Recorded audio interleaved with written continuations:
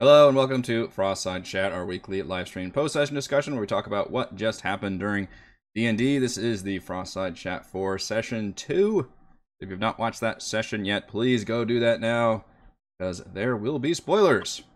I'm your Dungeon Master, Eric, and joining me this time is a larger group. We've got Chris, as Valrobin. Hello. Raymond, Edmund. Oh, that was perfect, by the way. That time was that one was? I didn't think about it. it. I think I'm overthinking it.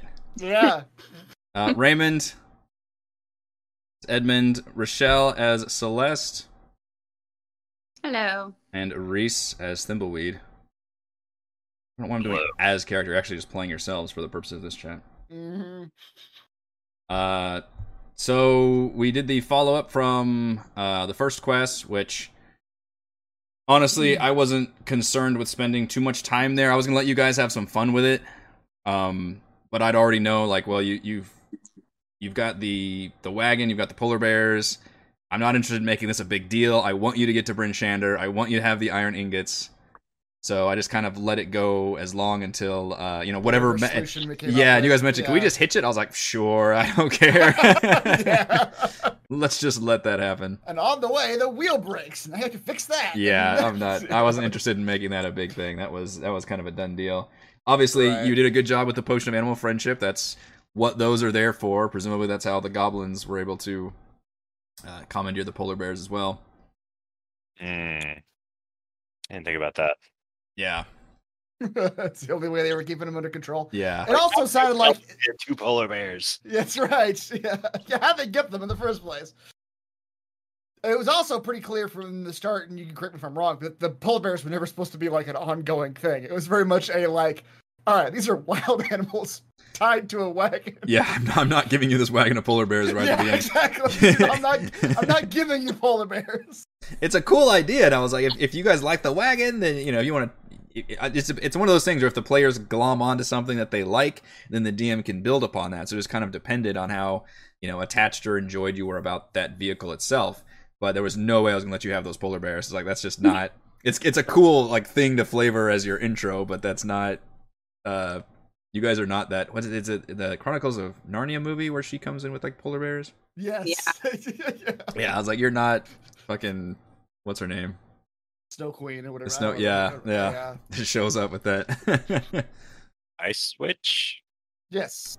I don't remember. Yeah. What is her name? It's been a while.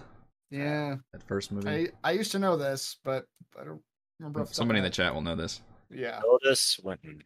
Tilda Swinton is the actress, yes. That's the name. Polar Express would have been a good name, yep. So yeah, the plan was you guys could obviously come into the town, but you had to deal with the polar bears. Raymond, I thought you did just a fucking awesome job of the ice cream truck thing, and then the very dramatic, like, releasing the bears right then. And then having them he kind of run controls away. the entire situation. Yeah. Okay, I'm gonna control the bears with goblin or honey flavored goblin arms, and then letting them go, and then making sure they don't kill anybody on the way out. Yeah. That was impressive. Thank you. And then the idea for this first town was to, I've figured out that this group, you don't necessarily want to just wander the town and do things aimlessly and pick things up. You want to be kind of like the video game thing where it's like, okay, what are the NPCs that I need to talk to? Who are the people with exclamation points above their heads that have relevant information and stuff for me to go do? And that's why I immediately pointed you to the council hall where I had that big cutscene taking place. And again, that's how I was gonna start this whole campaign, was you guys showing up to Bryn Shander and going in here and doing all that. And then the more I thought about it, I was like, gosh, I could just do this other quest, which that foaming the quest you just did, which is called Foaming Mugs, because I think that's like the logo of the dwarves or something. Is the quest you get out of Bryn Shander. So we don't meet them on the road. We get the you quest meet from them in the Bryn town. Shander. Yeah, they're like in the tavern or something when you meet them. So I kind of switched it around, so you did actually the quest before you got to the town. It was nice. But then in town, you get you're pointed to basically other towns to go and do whatever quests you like. And there are the way the book is written without spoiling too much, the first like 2 chapters are very open world and very modular, where you can kind of as a DM really pick and choose like which quests do I like, which do I think my players are gonna like, and then from there I can seed those few quests, which are the ones that you got, and then include some of the some of these rumors and leads might lead into full quests or might take you to another area with a quest or something where you've got some options. So I tried to replicate the open world thing a little bit, but not to where you get like a dozen quests and then have to pick from there. I still wanted to pick and choose the ones that I thought were A, most interesting, and B, the ones I thought that level 2 heroes would properly be able to do, because obviously they do a thing where it's like, these quests are for this range. It's like, alright, but there's a big deal between level. Also, yeah, I like that, 'cause I get confused easily and lose track of what's important and what's not important. So focus my you have 2 options, left or right. Which one do you want to do? Yeah. And I had fun with obviously I had fun with writing all the NPCs and that dialogue scene. But I didn't want to have just literally like every speaker there and everybody talking and you can introduce all these people. I was like, all right, let's pare it down to a couple. And that makes sense. Like 4, that was about the max. Yeah. Of us like being able to like track like, okay, who are these people again? Yes. Like, okay, I remember this name, I remember this name. Yeah, I had to find a picture for the half orc because he didn't have one, the tourmaline guy. The others had pictures. And then the dwarf, I was like, I could find a picture for him, but he's I'm just writing him as a joke character, so I'm not even gonna you don't even have to have a picture that's just gonna distract. Right. Make us think he's important when he's not. Yeah. Yeah, that's the tough thing to figure out. Like when in those situations, we're like, okay, here's 5 new characters. It's like, all right, which of these characters are we gonna legit have to remember later, and which ones are just here for this scene, and we're not gonna see them again, or maybe we'll see them again, but they don't matter. Yeah, I mean, presumably I ended up writing most of it down. That's what I tried to do. I tried to be like, all right, what are the the main NPCs that you all would care about? Like, yeah, there's gonna be some that you might, if you never go back to the inn, then who gives a shit about the innkeeper or something. But these speakers should be at least more Scramsacks, like yeah. That. How can we not care? Yeah. But in theory, yeah, you should hopefully at least recognize those names. And now that you know those characters, when you go to those towns and things, then you'll have a face to those leaders and I also wanted to create some connection to this region. So you've all got your own like secrets and motivations and things, but now you're officially actually working for the people of 10 Towns, which in Tasha's they introduced the group patrons, which is literally a faction that you work for, and you can do it mechanically where like literally you're like rising in ranks, or you can just make it kind of a role play thing as part of the story. And I threw in there like, well, let's make it a role play thing, but also I will offer a salary for the players to give them an incentive. Like, you are literally being hired to do a job in this case. And that way you've got some kind of connection and roots to this area, even if a lot of you are not, from this area. What'd you think of the landing page? That was good. It's really good. Is it up right now? Let me see. Yes. It looks good. You should still be on it, yeah. Yeah, I like that a lot. Yeah. This this is a purchased from Roll20. Should put this in the show notes, called Vile Tiles: Tabletops. And it comes with a bazillion little things. It's got all these different tables, and it's got all this shit you can, if you wanted to make like an alchemist table or what, I guess if you wanted to turn your game into like an adventure game where it's like you inspect the table, almost like a like an escape room or something where you've got all this. Right, take a look at it. There's the table. It has all these pieces in it. So I was just having a good old time making this. And I was like, it'd be really cool if it was like a war room and you had like the actual map of the region on there. Because we already had the Icewind Dale maps. It's like I could just use that as our landing page instead of just, and our other one has the pictures of all of us. It's like, I don't want to lose that. And I was like, well, let's just put it at the top of the screen here. Let's just do the whole thing. Yeah. Combine it all. So we've got it all on there. But yeah, the idea is I thought it'd be fun. The reason I didn't introduce it, I had this ready in session 1.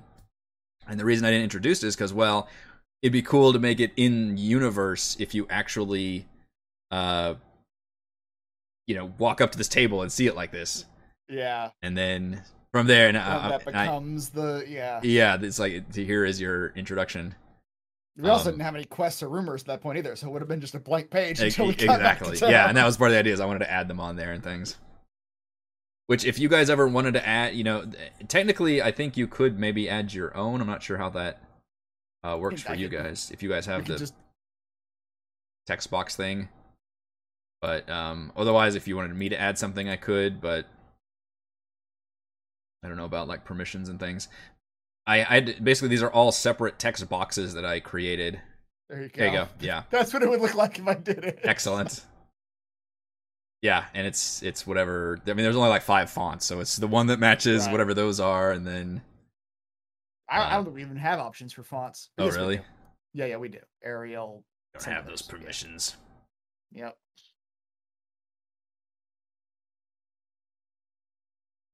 Yeah, I think it looks really good. It's a neat thing to just land on, like you said, like just to look at in the beginning as sort of a refresher of like, okay, here's what's going on. Like Reese said, week to week, it's like you got to remind yourself, like, okay, what's happening in our story? For sure, yeah. The one thing I don't have is like a journal type notebook where it's literally if you learn like steps in a quest or something, but that is technically what which I forgot to actually do these, but this is I still have these are the in the journal in Roll20. I still have things under the active quests, which are kind of placeholder things for those 2 quests. So those are there as well in the journal, but I thought it'd be just fun to have them represented on the landing page. But in terms of if it was technically chains in a quest and like you wanted to for some reason make it so far in a quest and then couldn't complete it or had to or it involved going somewhere else, then we would probably add it to that one of these journal entries. And if like I said, if any of the rumor and leads become quests, then they would just shuffle over to go into that. The quest side. Active. Yeah. Took a little bit of talking for us to get into service, though. It did. I think everybody had a turn where they were like, "Okay, let me tell you why we should be deputies." Yeah, why were we trying so hard to be their deputies? I don't know. It seemed like it's like we were auditioning for something, but it's like, wait, do we want this? I don't know, but it seems like the thing we're supposed to do. Yeah, the idea is I had to assume on my part as a DM that you all would want to adventure in this campaign, and then they were kind of offering you the ability to, because I always thought like we always worked best, and the players always just kind of have that swagger. You've got that authority where like we are the superheroes of this universe. We don't necessarily have the mantra of great power equals great responsibility, but we have great power. And in this case, I am trying to nudge you over to you've got some responsibility, which is you're working. It's just it was an excuse to work for the people of 10 Towns. Yeah, and to make the actual official government a quest giver that can guide us. And my idea was I didn't want to just immediately offer you the quest. I wanted a chance for all the players to role play and basically say, kind of a job interview, basically, with the assumption that you guys wanted this job, which there was a little bit of back and forth about that. No, to me, it was honestly a little hilarious how, and somebody in the chat just mentioned this, how everybody went at it completely differently. Yeah. Everyone went at it in their character. In their character, that's right. Yeah, I think Chris's character is probably the most exuberant one. Like immediately, everybody else is kind of reserved, totally willing. And, I think Edmund was like, "What am I gonna get out of this?" I think the Bleed was just very much like, "Well, why wouldn't you hire us? Of course you'd hire us. We're the best." Yeah, kill a bunch of goblins. Come on. That's right. Who else you got? I think Celeste realistically would not have wanted that position at all, but I didn't want to also like be like, no, I don't want to do this, because then that's just sort of like, okay, well, what do we do with that now? You know, you're now a janitor in the the city hall. I think the reluctance. Celeste's story ends. She just ends up. That's right. We never see Celeste again. Just stays in town. That's right. I like the reluctant hero angle. That's something we actually have not really seen in any of these games. So I think that's a really fun angle to explore, and I appreciate that that she's willing to accept these dangerous, tasks and measures, but does so with reservation, and is the opposite of what we usually see, which is and what Raymond's role playing Edmund as, which is all this swagger and confidence. And yeah, Thimbleweed also, he's like, of course we can, we're the most baddest ass of badasses. Did you not see our awesome polar bears? That's right. Did you see the polar bears? Yeah, and I tried to make it where some of the speakers were more easily swayed than others, which, hopefully that came across, where some of them were like, yeah, they can come on, and others were like, who the fuck are you people? Right. Yeah. Some of them we just immediately didn't trust. Just like, oh, they must be bad guys. Yeah. And that might be an interesting point of contention, because you're all, working for these people, but all these people aren't a monolith. They right. all. I didn't want to like press that too hard, but I was kind of thinking about that at the time. Like, what does following these speakers mean if all the speakers have different ideas? Yeah, that's something that you're just gonna have to kind of figure out as you go. I mean, who knows how much we'll actually listen to them in the first place. And that's the other thing. We'll see how that goes as we go. I remember when we took when I did that poll. It seems like forever ago now. When I actually asked you guys like, what kind of themes do you like? What kind of games and what kind of content and all that.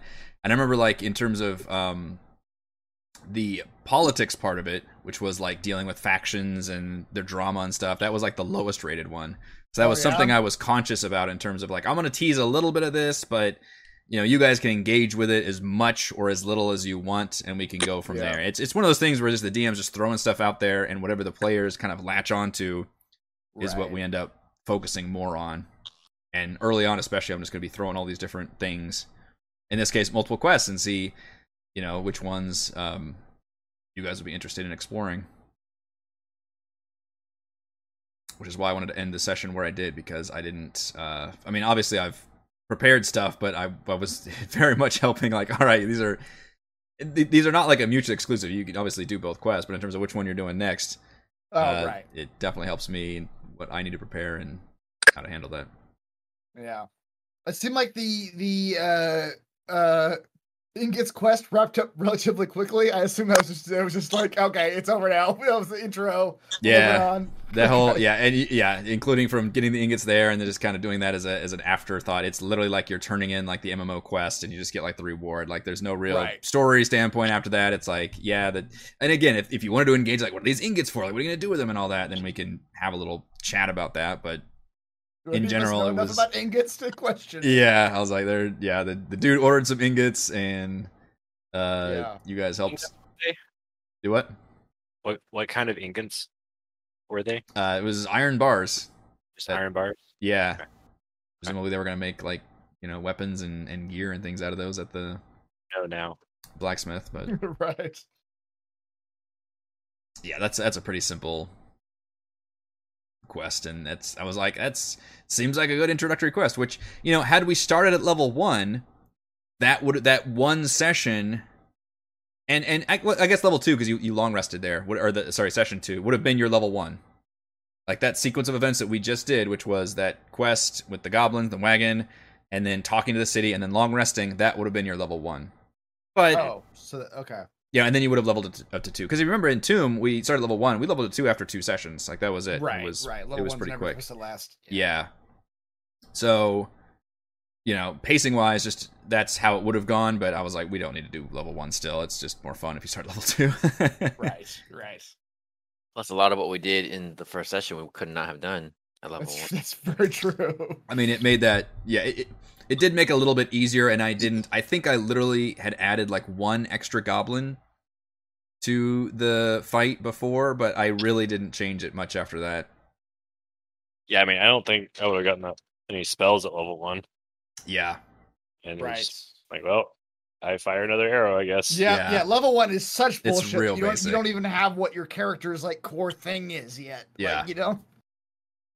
Yeah, and I'd like to get you guys leveled again relatively quickly. We'll see what the pacing is like, but because I know 3 is a really fun level, and then it's been a little bit longer.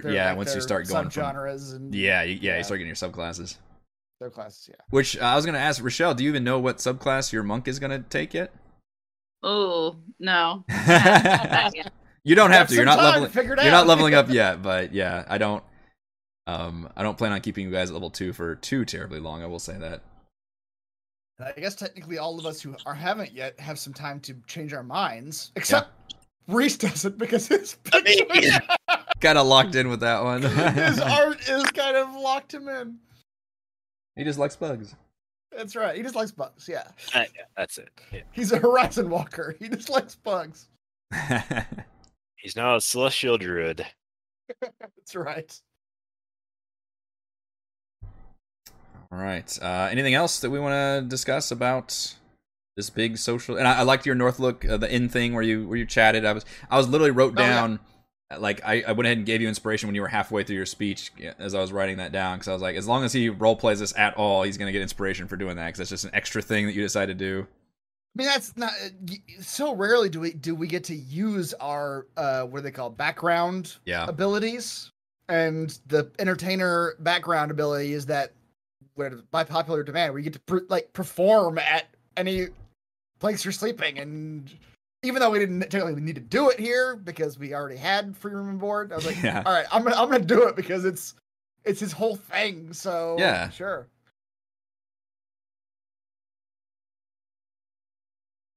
And that's kind of that's the easiest thing to like. You're a bard who performs stories. Like, just tell the story of the last session. That's the easiest thing to do. Just what combat encounter do we have last game? Which no combat this session, and that's a pretty rare for my games. You did that a little bit more than in Storm Kings. I don't know if we ever did one in War for the Lost Plane with no combat. I think we had a few. Yeah. Okay. Like travel sessions.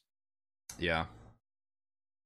And it always is a concern to me, because I know combat's so fun in D&D, and we all like combat. That's the one thing that was like everybody was consistent about. I like combat. I like fighting. So I was like, oh man, do I need to like have some like bar brawl in town or something just to shake things up? Just to have something. But it always just depends on combat. We know we can do our thing in combat. With the non-combat sessions, like I guess it just depends on how much we're paying attention at the time and how much in character. And that's true. I'll say this: like how much opportunities there are to like use our characters outside of combat. And the idea was this social sequence. I tried to involve everybody as much as I could. It's one thing if there's a social scene where it's just like two people talking about the whole time, and then it's easy to be disengaged from that. But if I have something where I try to involve everybody, like all of you get a chance to talk, then it's almost like a combat version of a social encounter where it's like, how do you respond? How do you respond? That kind of thing. Sure. Yeah. And I try to include a few dice rolls in there so that we're actually, interacting a little bit that way. You have advantage on your persuasion. Oops. Exactly. Yeah, some not so great ones there. But yeah, I'm glad tonight was not a combat encounter because we did not roll particularly well this evening. Yeah. Maybe we're just bad at social checks. Well, it was that, but it was also a bunch of 5s and 6s being rolled. Mm-hmm. All right, and then next week we will check out Tourmaline and get on with our next big quest. Yeah. I think I will do it for this week's Frostside Chat. Thank you to Reese, Rochelle, Chris, and Raymond. Thank you to all the wonderful fans for watching, and we will see you all next week.